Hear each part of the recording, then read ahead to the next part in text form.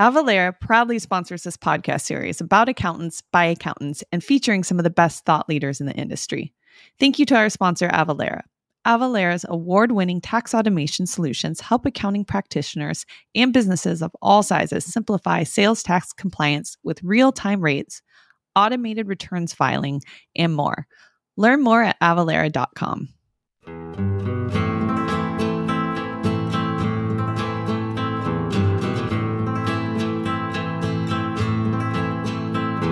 Hey everyone, this is Laurelyn, and you're listening to the Good, the Bad, and the Ugly Accounting Podcast.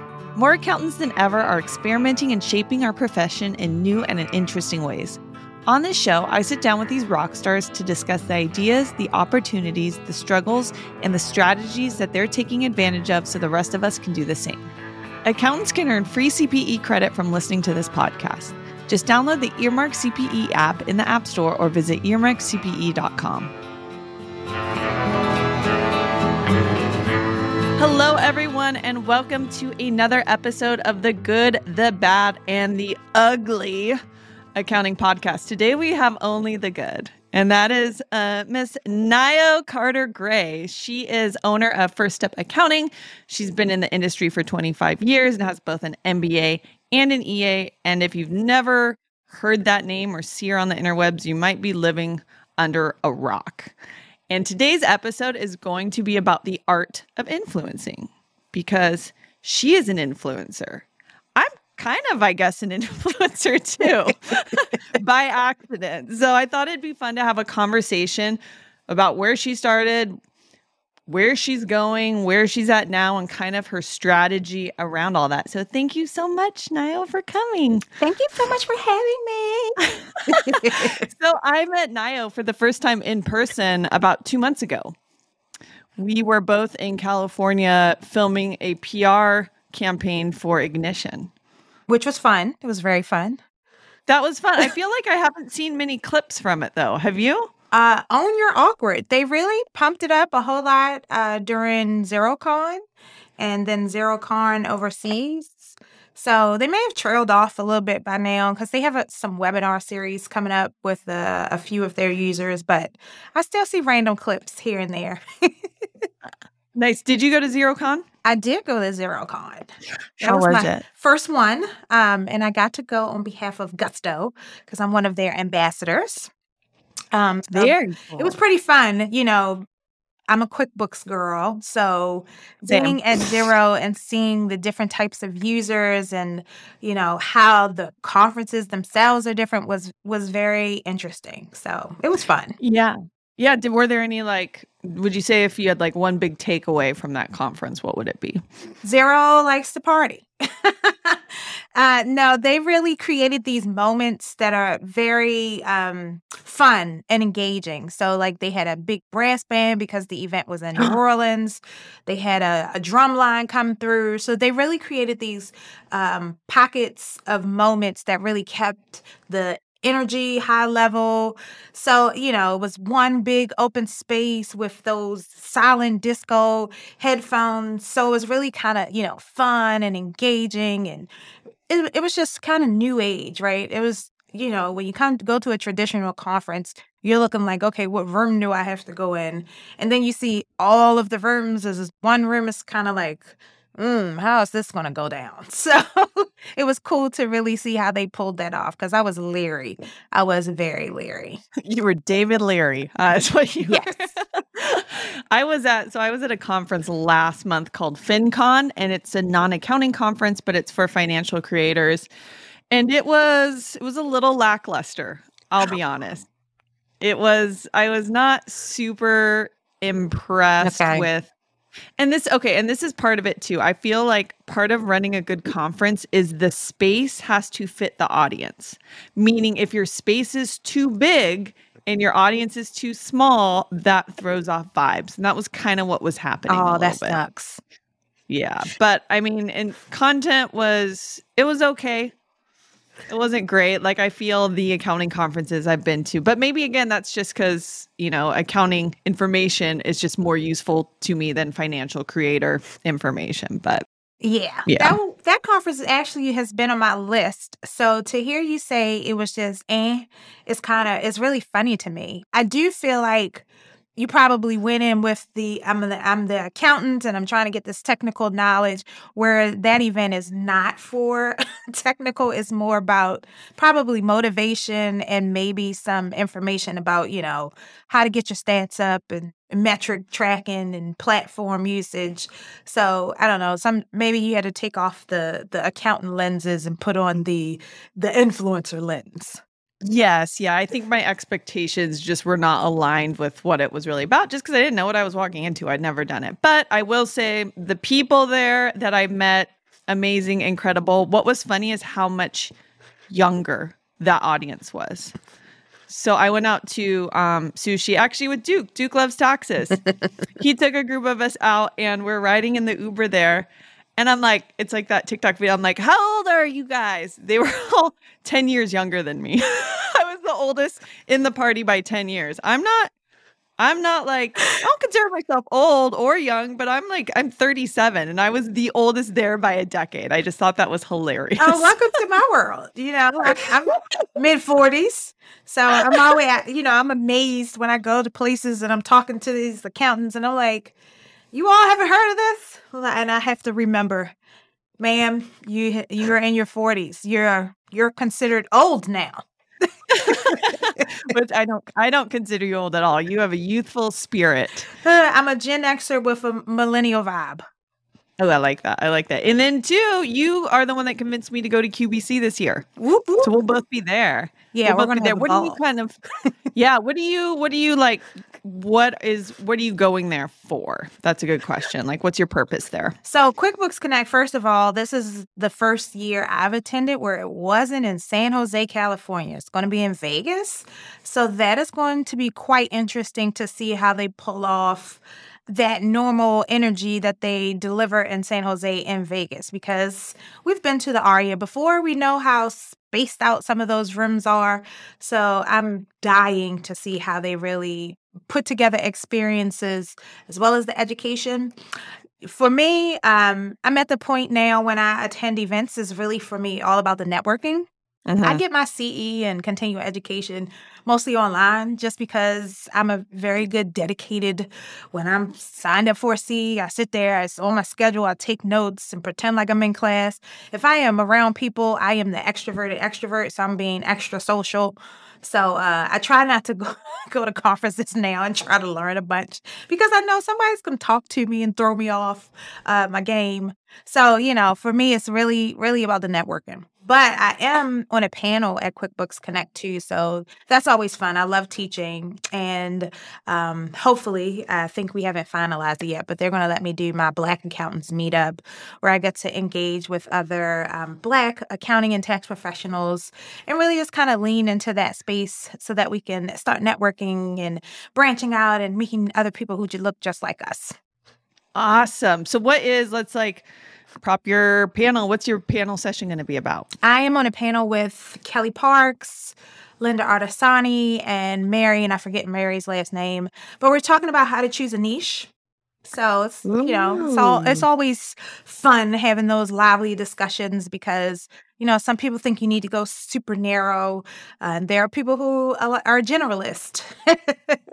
So it'll be fun just kind of talking about who we serve and why we serve them and how we choose to serve who we serve.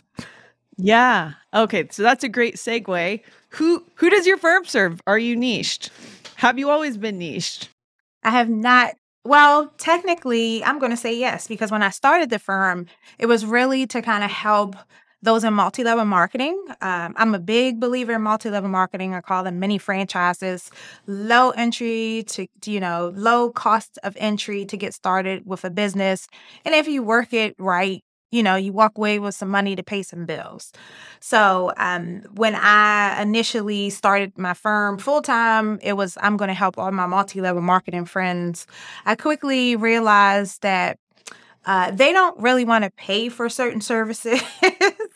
So we kind of moved away from just serving multi-level marketers. So now I work with what I call my hustlepreneurs. They're going from full-time employment to full-time entrepreneurship.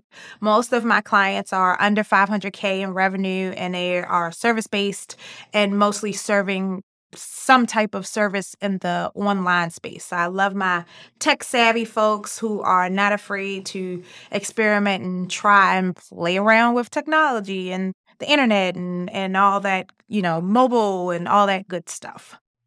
Yeah. Okay. So then that leads me to you host, and you've done it 2 years now, right? The Take Your Firm virtual event. Taking Your Firm virtual summit. We've done it 3 years now. So 3 years. Yep. Okay. And so then my question is, because you started your firm in 2010, did I read that right on Yep. the website officially? Okay, so were you virtual from day one, or was there ever a point where you were like halvesy and then made that transition later on? So my firm, I rented an office. I do like having an external space. I just work better when I'm not home, even though I do have a home office too. But we started initially tax only. And when I started in that office, I knew I was at least going to be paperless. And so we had the first piece of equipment I bought was a high output scanner. It was an Epson scanner. I spent $400 on it.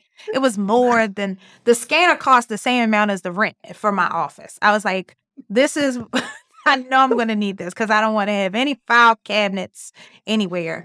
And so that first tax season, I had about maybe 35 clients, and that was just me. I had already had a handful of clients, about 5 or 10, and I told all of them, hey, I'm doing taxes full time. Somebody, send them my way. So out of that 30, probably only 10 of them came in the office, and they found out that they could just send me their stuff or mail it to the office. I would scan it and then send it back, and they jumped on that opportunity. So from the jump, I knew that was special. Nobody wanted to travel to an office, to sit there for an hour, to then, if need be, have to come back. So from the onset, I knew we're not going to be chained to the desk. Plus, I'm not a morning person, and I don't want to be at my office at 8:00. That wasn't my jam. That was one of the reasons when I got out of corporate, I was excited about that. Like, oh, I can sleep in. So, having to be in an office somewhere from 9 to 5, waiting for clients, that doesn't excite me. So I knew from the start we had to do something different. And I looked around for events or conferences that would kind of teach me how to do that. I found a technology conference that was in New York. So I'm in Baltimore, Maryland. So I was like, oh, I'll take the train up and stay in New York. And I went, and it was so long ago. The biggest piece of technology that I learned about at that event was Square. So Square was disrupting, the credit card industry because you didn't have to have a monthly fee with a 3-year contract. And I was like, that was hot. And then I also learned about Shoeboxed. So you used to mail them the receipts, and they would scan them in and send them back. So those were the 2 pieces of technology that I, kind of started with. And then it grew from there. But, just going to these events, I was like, nobody's talking about technology. Like all these traditional people, I'm like, this is not how I want to work. Where are the people who are doing what I want to do? Avalara helps businesses of all sizes get indirect tax compliance right. Their sales tax solutions help you manage sales and use tax complexities while lessening risk for your business and clients. Whether you're a small business or a global enterprise, Avalara can help you deliver tax compliance services confidently and efficiently. Over 30,000 organizations across the globe use Avalara's cloud-based compliance solutions to solve transaction tax compliance needs, including sales and use, VAT, and other direct and indirect taxes.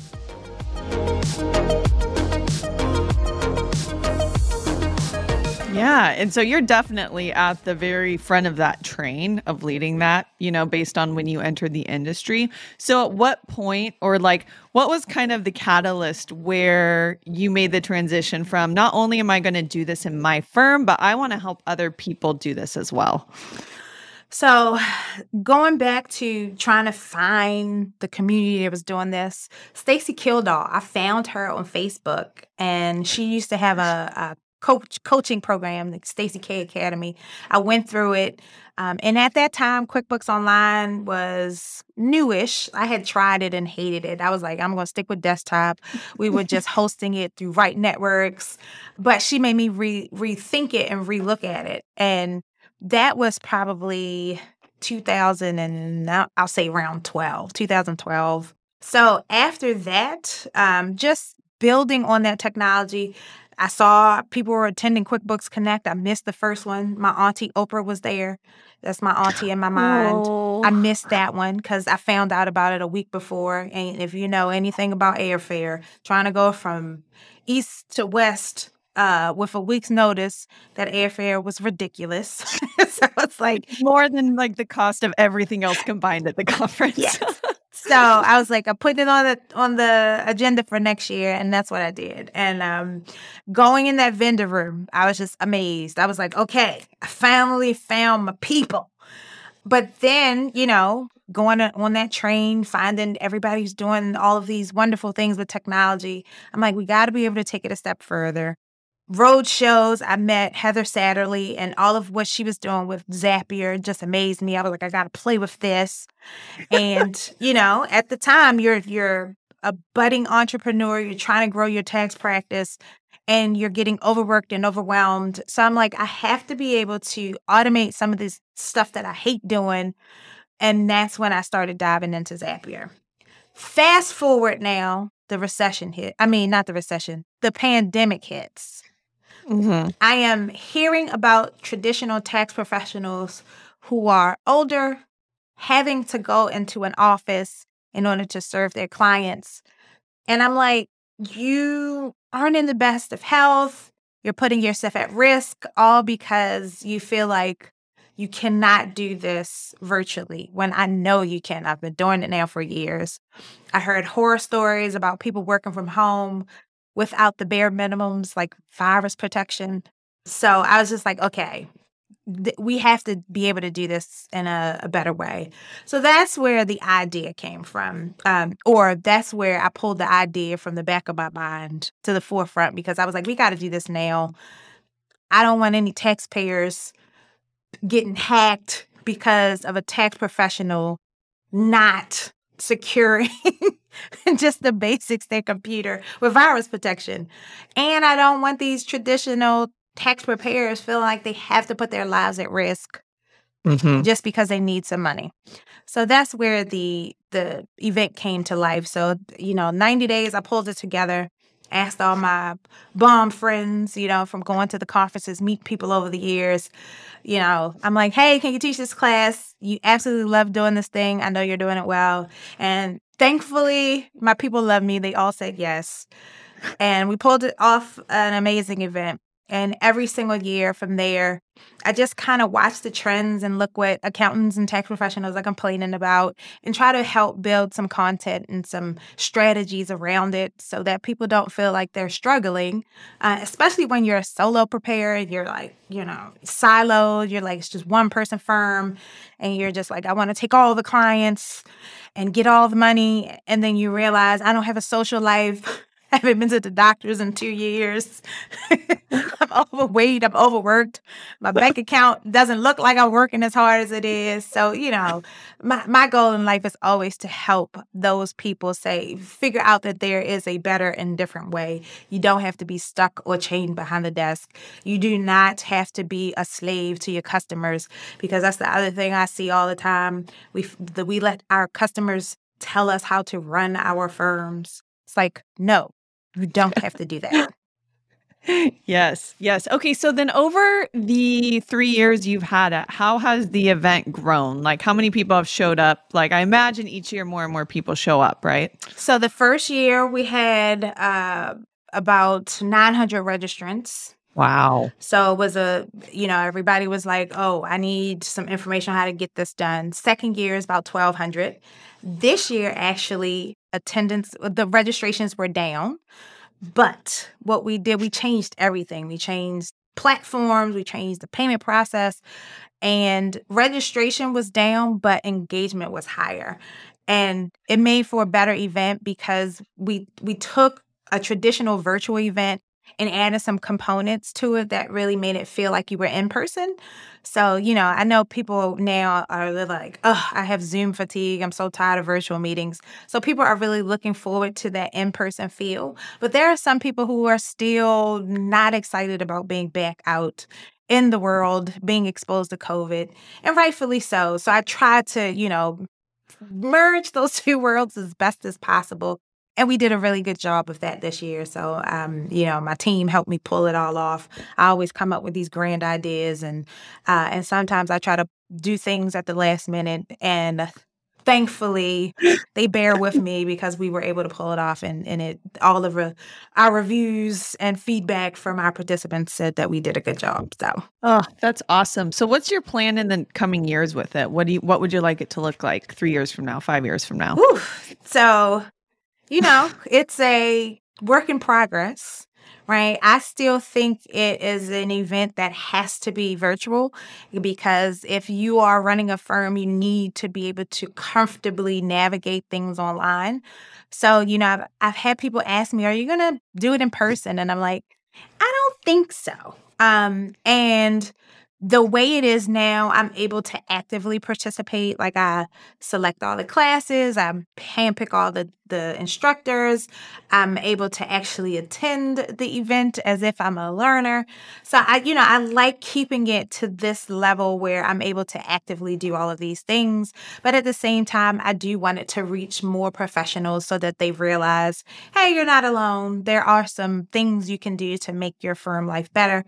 So, just increasing attendance, making, the vendors happy too, because we do have some sponsorships. The event is free. I do want to always be able to offer that free component.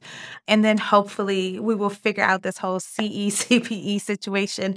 I know I've talked to Blake and the Earmark team about it before, but, one of the things that makes the event so special is that the instructors can really just talk about things the way that they want to without that structure. And sometimes CE/CPE adds that added structure component that changes the spirit of the talk. Mm-hmm. And so that's what I don't want to go away. So I don't know. What is it going to look like? Hopefully, we grow it to a point where people are talking about it for years to come and are looking forward to it the way I look forward to QuickBooks Connect. But we're also helping that next generation of accountants so that we can, finally serve all of the clients and get people who are not looking at accounting maybe kind of jazzed up like, oh, these people are doing something a little different. They're not going to work for the Big Four and having to spend 90 hours a week working. So, yeah, just want to be a resource. That's my goal. So then what is your content strategy around, intra-year getting awareness, for your event you do? Like, so where do you show up to get in front of these accountants? So tax Twitter is a good one.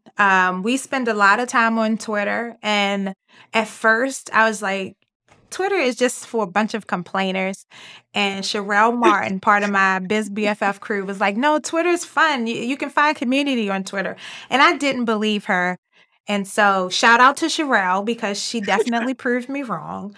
At the time, she was big into the QBO chat. So shout out to Kathy Iconis, who used to run that. And she's like, no, I've learned so much on Twitter. So I joined Twitter. And I have just discovered so many amazing accounting and tax professionals just from that hashtag. So, it starts there, and then we'll meet up in real life, going to these conferences, or even I'm coming to your city. You want to have lunch, right? Because we get to do that kind of stuff too. And that is really how the network starts to grow.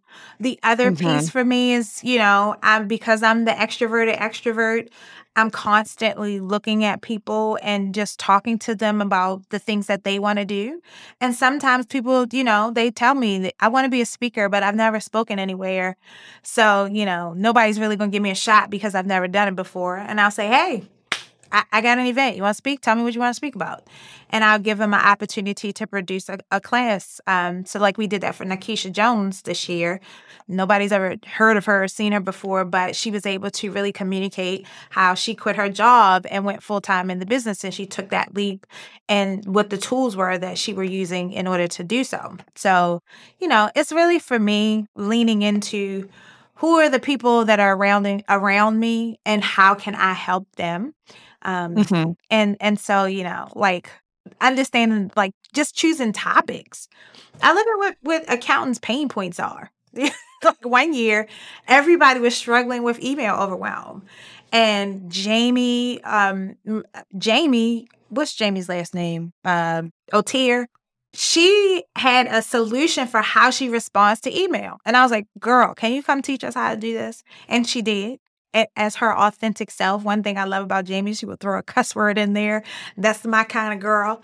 So, it allows us to learn from others that had the same pain point and figured out a solution. So that is Yeah. the strategy. Yes. Okay. So, listeners, I don't know if you picked up on what she said, but a way to create content is by listening to what people are complaining about. That's like one of the easiest ways. You go to forums, you go to Twitter threads, you go to streams and TikTok and see what are people complaining about? What are they struggling with? And then you provide solutions to those. Yes, absolutely. That is one of the ways that I serve my clients. I started getting clients is because I started really doing like blog posts initially about the things that they were either asking me about or I saw them complaining about in other Facebook groups. So the other thing is you can't be afraid to navigate a world that is not your own. So for example, I have a bunch of therapists as clients, and they have like a Facebook group, and they're in there asking questions of other therapists. How are you doing this? How are you doing that? And I can help them with their issues because, I've been there seeing what they're struggling with. And I'm like, hey, I got a solution for you. I can help you out. I can tell you all the things you may not have known you need, but now that I have your attention, let's talk about it.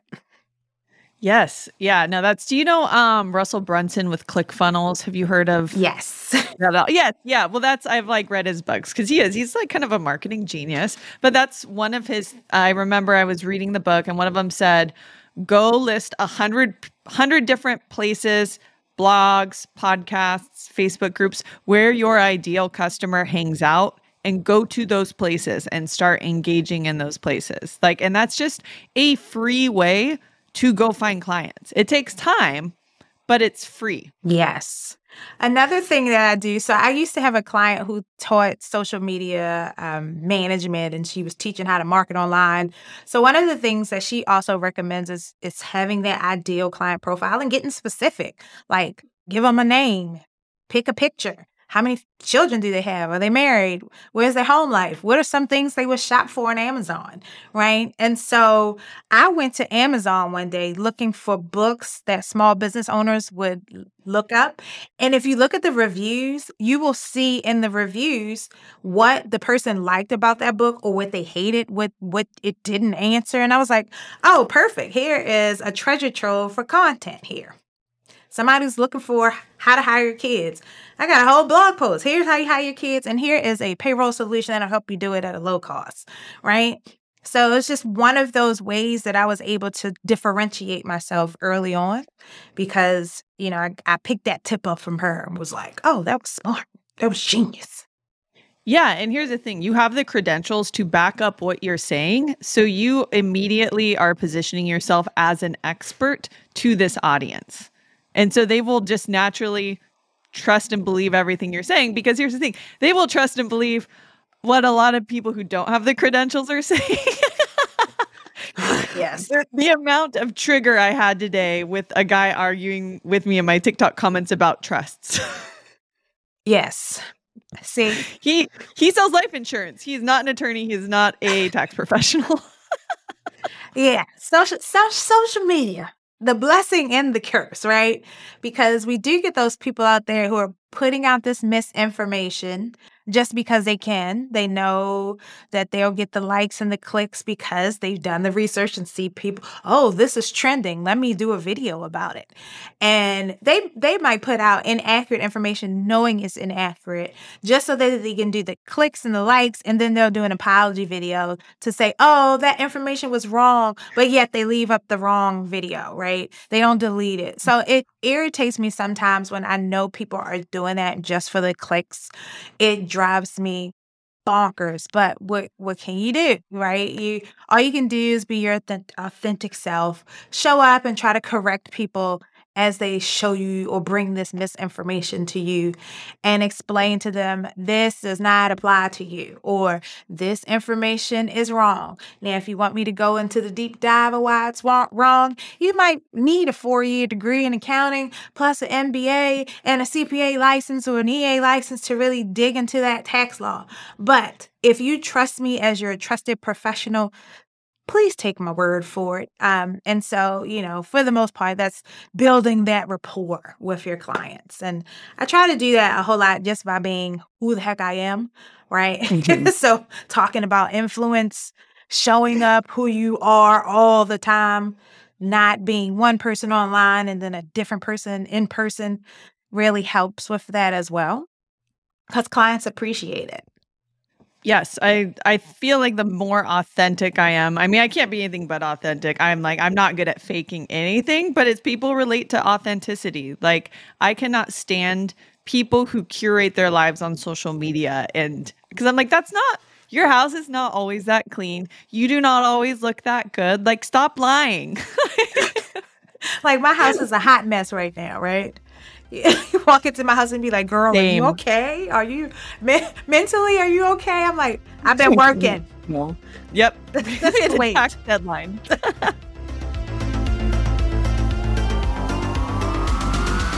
Did you know that 52% of accounting practitioners, large and small, still rely on spreadsheets and manual processes for sales tax compliance?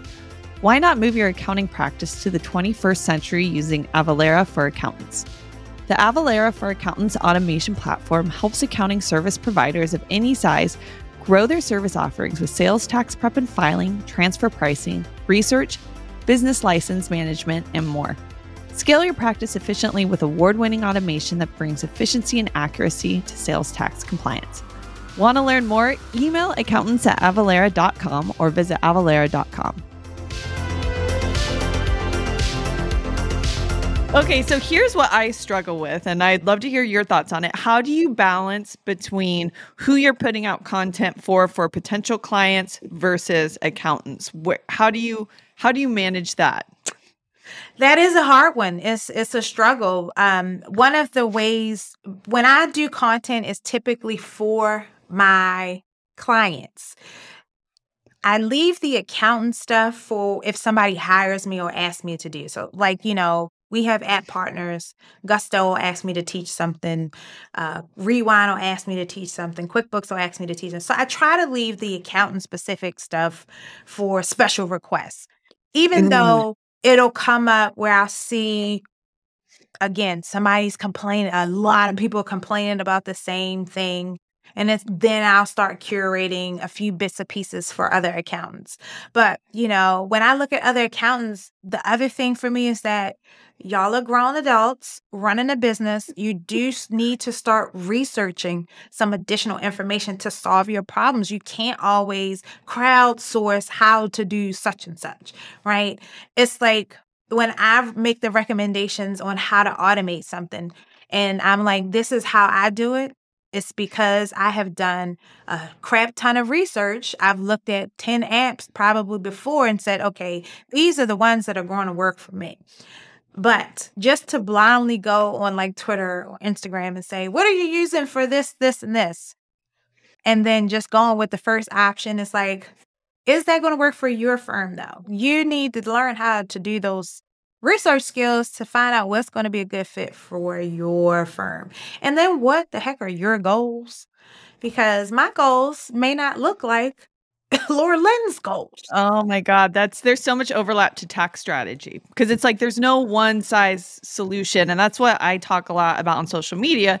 It's like, yeah, this is what rich people do, but they have different goals, businesses, income. Like it's not, you can't just say, oh, rich people do this, I should do this.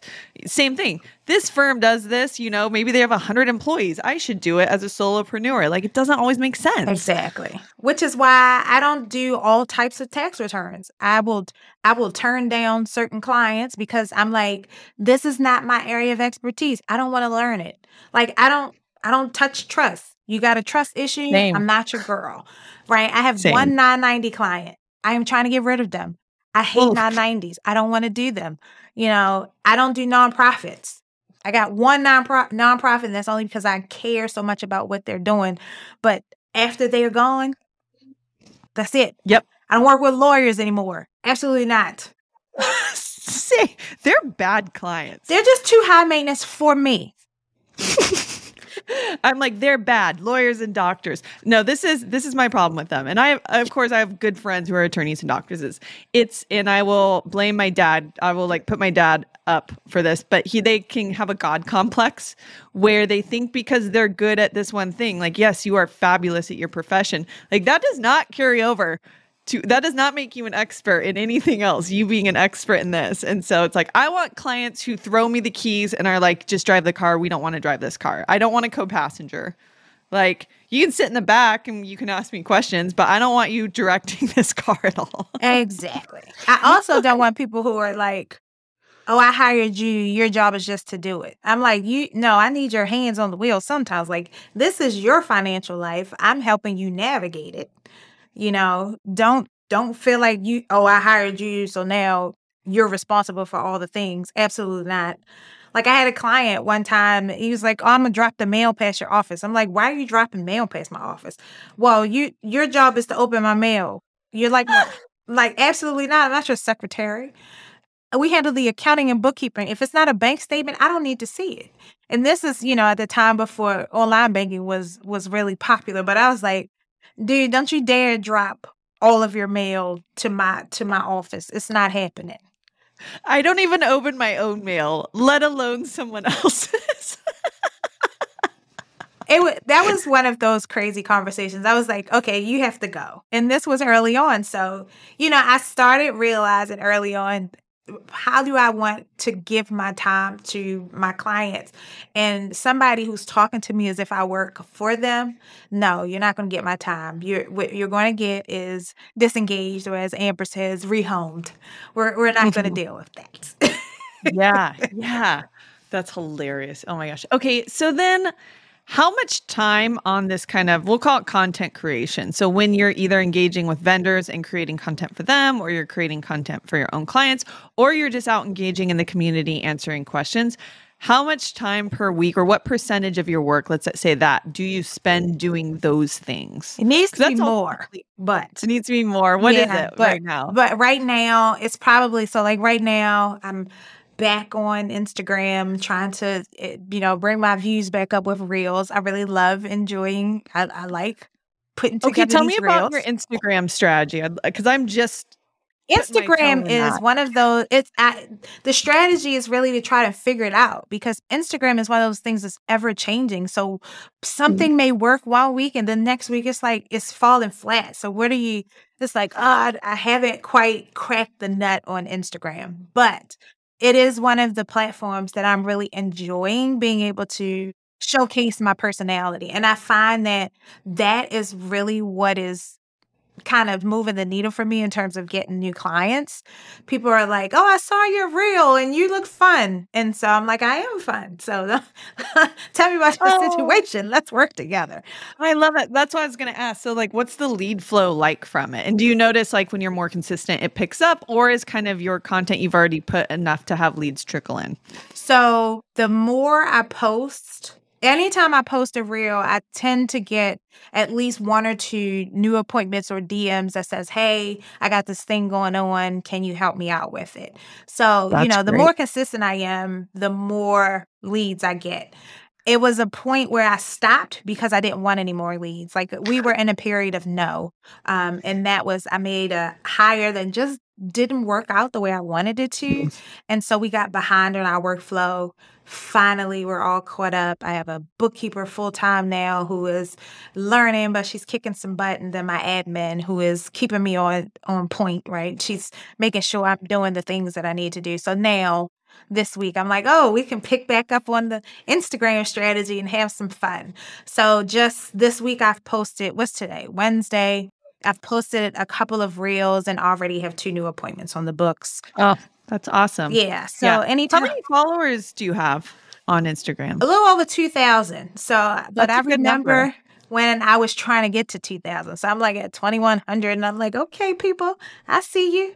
But it used to be my reels would get thousands of views. And Wow. this week, like it took one of my reels about 3 days before it got over 1,000 views. And I was like, wow, okay, something's really changed. So now I have to tweak the hashtags we're using or tweaking the times that we're posting them just to see if that, makes the views any better. My dumb tail, I forget to share it to the stories, and I've been really bad about posting to my stories where I used to be so much better because the stories are really where you can talk and showcase who you are as a professional versus the reels that just kind of showcase your personality and may have a call to action where somebody can come to your bio and click a link. Yeah.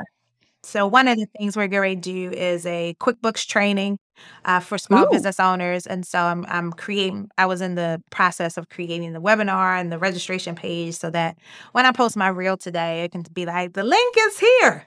You can register. Oh, that's great. Yeah, I've heard. So I'm like trying to be better about my strategy because right now it's just been TikTok, which is being great. But I bought like a course from someone about like how to set up your business Instagram.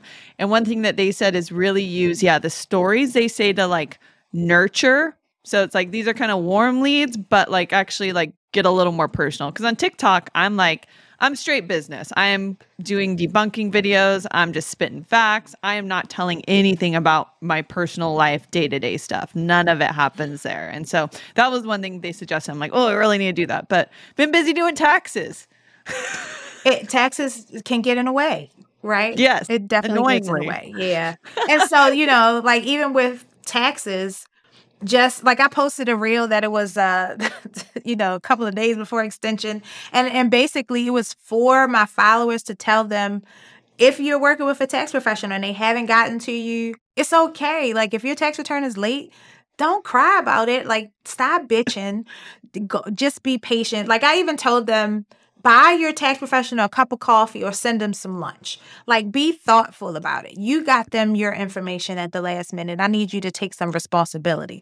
So that even though it was directed towards my client base, the other accountants that follow me are like, thank you. Somebody said it, right? So it's content that they can share out because they're like, I'm too scared to say something like this, but you said it perfectly. It's really what I'm feeling. So it spreads my message just a little bit further. Yes. Yeah. Yes. Okay. So then you're creating this content. What are you using in terms of like, how are you recording it?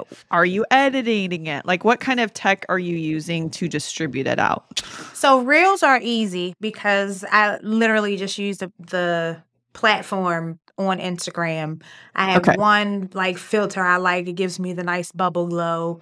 And I'll use sounds. I like to use the trending sounds. They work really well for me. For the most part, if I'm posting a reel, it is using a trending sound. That is how I found to get me the most engagement. If I'm doing a video that is content-based, then I'm going to use what's my app called? Video Shop, I think it's the name of it. Is that free or does it cost money? Video Shop has a free version, but I pay for it. It's a one-time fee. Oh, that's not bad. Because they have like you can do like video on top of video or picture on top of video. Ooh, cool. That's very nice. And then you can kind of edit and cut. So if you got different videos you want to put together, but I don't do too many of those. I'm trying to get better. I'm doing I found that my people aren't on YouTube. So I don't have a YouTube strategy. I'm not spending a bunch of time on Twitter, creating long form content on Twitter. That's not where my clients are. I have some clients there, but for me, the accountants live more there. So when it's accountant led content goes on Twitter. But for my client base, I'm like, I'm just going to focus on Instagram. This is all I have the energy for. I can't do Instagram, TikTok, Snapchat, LinkedIn. So that's the other thing I tell people, stop trying to do all the things. Pick one, stick with it, get good at it. Yeah. Then expand. Yeah. What I'm trying to get more strategic with in my own strategy is cross-posting information. But here's what I'm running into, because I want to start posting on YouTube Shorts only because they are going to monetize it. So it's not really necessarily a client lead flow. It's more of a passive income if I can get enough people subscribed and watching my stuff. But TikTok, you can have a 3-minute limit. Instagram Reels, you can have a 90-second limit. YouTube, you can have a 60-second limit. So what I'm running into trouble with is like, okay, if I want to create content, I can post on all 3. Then I can only do 60 seconds max. I'm like, it's not enough time sometimes trying to explain these more complex tax concepts to people. So that's a big problem I'm running into personally right now. That's because you're trying to explain the whole concept. True. It's like, pick one piece of it. Like we can go through, let's use the example of hiring kids, right? Yes. We can use the example of that was weird. Use the example of what your room haunted? That's what the standard deduction is, right? Standard deduction is this amount. You can pay your children up to this amount. Here's some of the things you can pay them for, right? One concept, you can keep that to 60 seconds. But then you want to break it down even further. Here's what you can't hire your kids for. You can't hire them to, pick up the toys in their room. They have to be doing actual work. That's another concept. Then you can kind of dive into it in another one where you talk about you can also pay into retirement for these children because you've paid them up to this amount, and then talk about the retirement vehicles that you can use. So it's not about, when you think about the content, and 60 seconds goes by so fast. Yeah. And it goes by so fast because we're trying to explain the whole tax code as opposed to one little itty bitty thing. Yeah. I mean, you are the third person to say this to me. So maybe this time I will listen. Like the first person was Jason Stats. I feel like his name comes up in all my podcasts. So maybe you can start paying me for promoting him so much. But it was actually when we were in the Uber on the way to the airport from filming. I was telling him about some of the content, and then, it's taking me a long time to create some of this content because I created like this community-based platform. And he's like, well, it's taking you so long because you're going 20 levels deep. He's like, you only need to go 1 level deep. He's like, these people, you don't need to take them 20 levels. You need to take them 1 level. And that's it. Yeah. And then the other person you just told me last week, she's actually a marketing director at like a very large, multi-million-dollar marketing firm, does all the creative for like Kia, like big time marketing. And she said the exact same thing. She's like, you're giving too much away in your videos. You need to stop doing that. And I'm like, it's so hard for me. Right. So, want to learn more? Join the community. Click the link.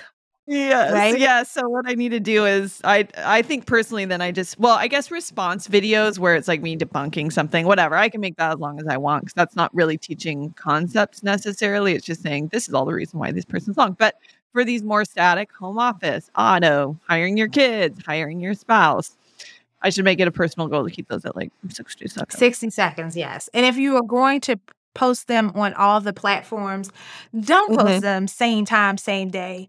Like I will unfollow somebody if I'm friends with you on Facebook and I'm friends with you on Twitter and Instagram and I see the same thing, I will unfollow you on two of those platforms. Because I'm like, I don't need to follow you if I'm going to see the same content. I like a feed that looks different on each one. I go to Facebook for one thing, come over here for another. So if I'm seeing your same picture on all 3 platforms, I'm like, yeah, no, you got to go somewhere. Yep. Okay, here's my last question because we both did work for this company. And so I want to know what your setup is for this. When you're filming or recording for a vendor, like a paid vendor engagement, what's your setup for that? Like, what are you using to record it? What's your lighting, editing? How are you doing all that? Those are fun. So I do have, I like to write my scripts now. I am getting let's blame Jason for this. No, I won't blame Jason, but Jason did help. So I did a series for QuickBooks where we actually had scripts. And although, we weren't reading off the script, the content was supposed to be very close to what the approved script was. So I learned that script writing process from them, as well as working with Gusto and doing, those videos for the certification program. So now when I'm doing content work for a vendor, I will write out a script. And that script is dependent upon how much time. So if it's a 60-second content, I kind of have in my mind how many sentences that is.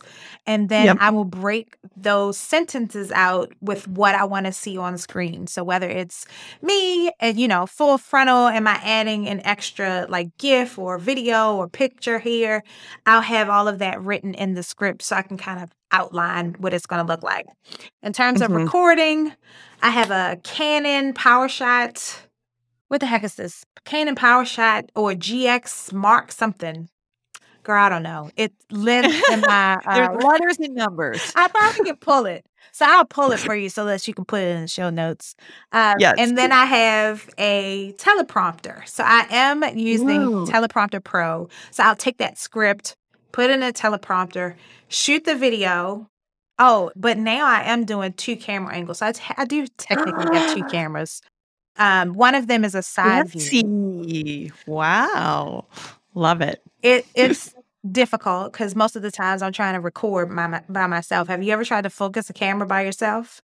It's like my camera keeps turning off because it's like it's taking forever. Yes, it's too hot. Mine does the same thing. So it's the funniest thing. So now I have the floor taped off where the tripods go, and I have one camera where it never changes. It's literally on the tripod, and so I just move it and put it there when it's time to record. And then I do have that R-Mark light. Jason, of course, with his recommendations, has told me to get. And finally, I've taped on the floor where that thing is supposed to go. Because for me, it's usually the lighting that takes the most time because I'm darker skinned. I wear glasses. I have a whole bunch of bouncing light that I have to deal with and bend some kind of way. Oh, so the glasses. Yes, glasses are the major problem because I also have the anti-reflecting coating on there. So depending on how the light hits it, you can see either a green or purple filter. So it's a whole hot mess. But I am learning how to master it the more and more I do these videos. And I use Camtasia to edit. So for the most part, I'm doing most of my own edits. Every once in a while, I'll, if I need to outsource because my time is limited, I'll use somebody on Fiverr just to do whatever it is. But because I've wrote that script out, it makes it easier because they know what's supposed to be where. Yes, I hire my younger brother when I have the only videos I hire him to edit are the ones where I'm producing something for a vendor. But otherwise, I'm I'll just self-edit these. I'm not getting paid to do these. And actually, that's a question. What's your strategy with engaging with vendors? So user-generated content. Is that something you keep wanting to do? I have my own thoughts personally, but I want to hear yours on what's your strategy around those kind of engagements? So right now I'm looking at the software that I actually use, and I really only want to produce content for stuff I'm using. So I kind of taking a pause on that for the hot second because I'm who do I love? What am I using that I'm really in love with? And how can I create videos for them that is going to be more meaningful than just, me getting paid to say a bunch of stuff that they've given me to say. And so, most times they approach me, but there will be some times where I'm okay, I want to do some video content for you because I absolutely love your product. I love what you're doing over there. And usually they're excited about it because one of the things that always happens is that I'm the first accountant using that product and loving it. Oh. So Cognito Forms is a big one. They weren't marketing to accountants, but I love their products. I'm come on, be a sponsor. I love you. I can showcase you to everybody. And they're okay.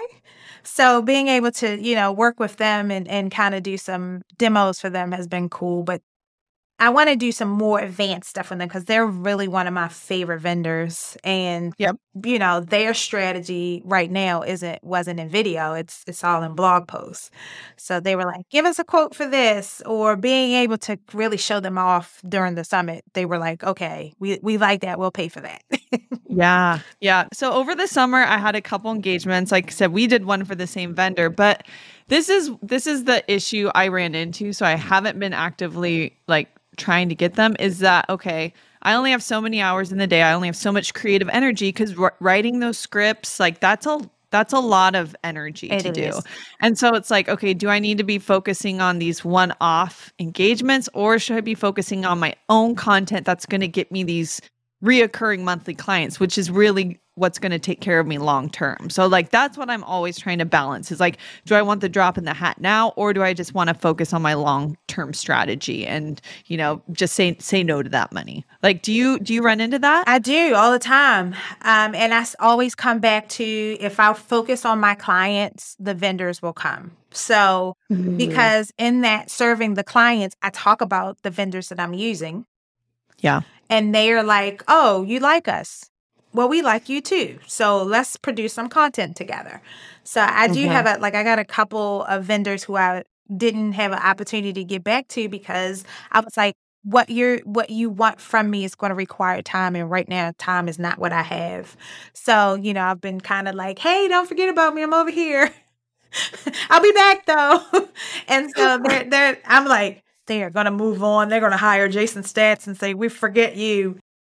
Which sometimes happens. Like, it's so funny to me. Sometimes I go to certain vendors' page, and I'm like, really, Jason, your face is on the front of the homepage. I just can't compete. Right. Okay. We're going to get him to sponsor this podcast, and we'll both get paid for it, because his name's come up like a dozen times already. Yeah. But one of the things about having friends like you and like Jason is that y'all really make me step my game up, because I look at the content you're producing, and I'm like, that looks great.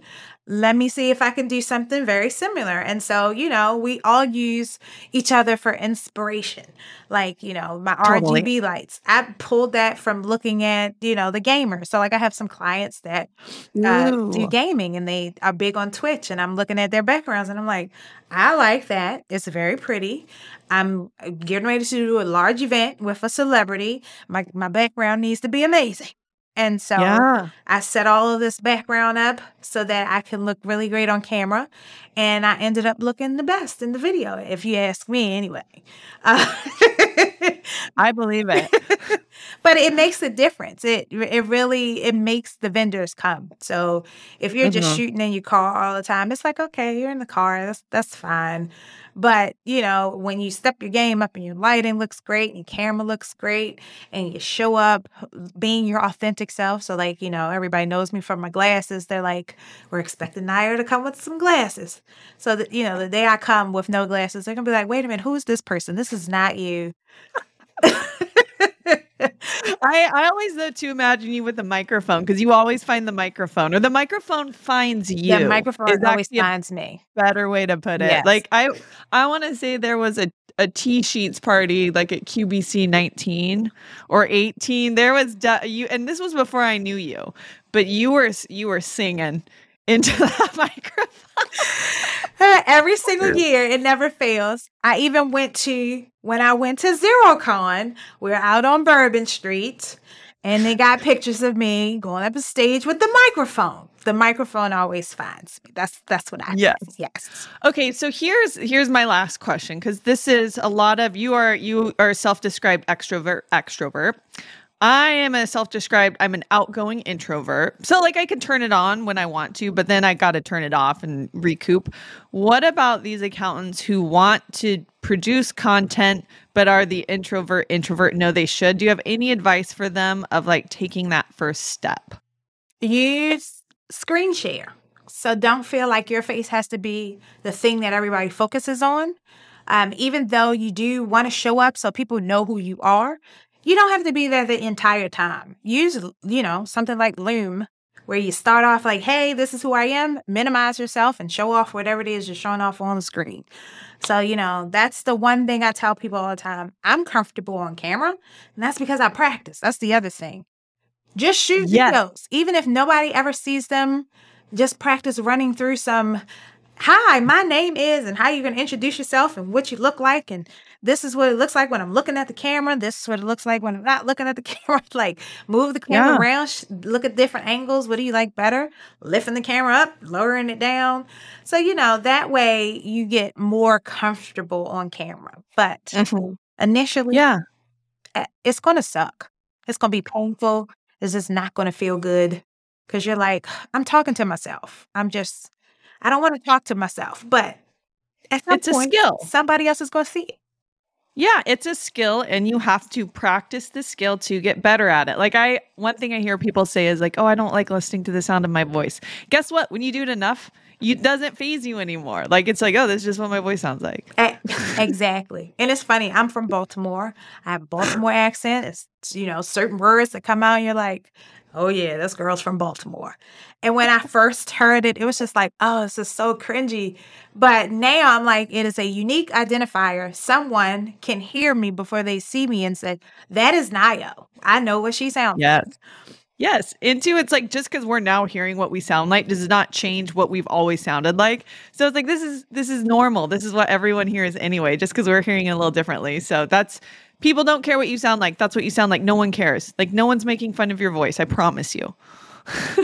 Unless you're dry and need to speed up like Logan Graff, then we'll be like, I have to watch his videos on 1.5 times speed. I actually do that sometimes with my own videos when I record them and I'm like, ooh, this isn't quite quick enough. I'll put it to like 1.10 and then save it there so it's a little faster. Yeah. So I do that with my own content when I'm like, ooh, this delivery was really slow. And I know I talk fast, so sometimes I have to slow myself down. And it's crazy. I can always tell when I'm reading on a teleprompter too, because it's like, pause. The next sentence is coming. It's like, and that's a whole different skill. Reading off a teleprompter, that takes some practice too. But the faster you master it, if you master it before you have to master it, you have a leg up on the competition. Yes. Oh, and actually, I'll drop in one more tip for people recording. This is one thing I do, and I'm doing it right now. And I told Blake this is when I'm speaking and delivering in like information, I drop my voice an octave. So I actually speak in a lower voice. So instead of sounding like this, it's like this. So that's like another trip is it kind of makes you sound more serious in a way. And it takes like it. And here's what's so interesting to me. I really don't get bullied on TikTok. And I think part of it is because my delivery, it's very professional, matter of the fact. And that's why I drop my voice an octave like that, because that helps me deliver it in that manner. I love it. Yeah. So, okay, Nayo. Oh my God, this was so fun. I love you so much. I cannot wait to see you at QBC. Yes.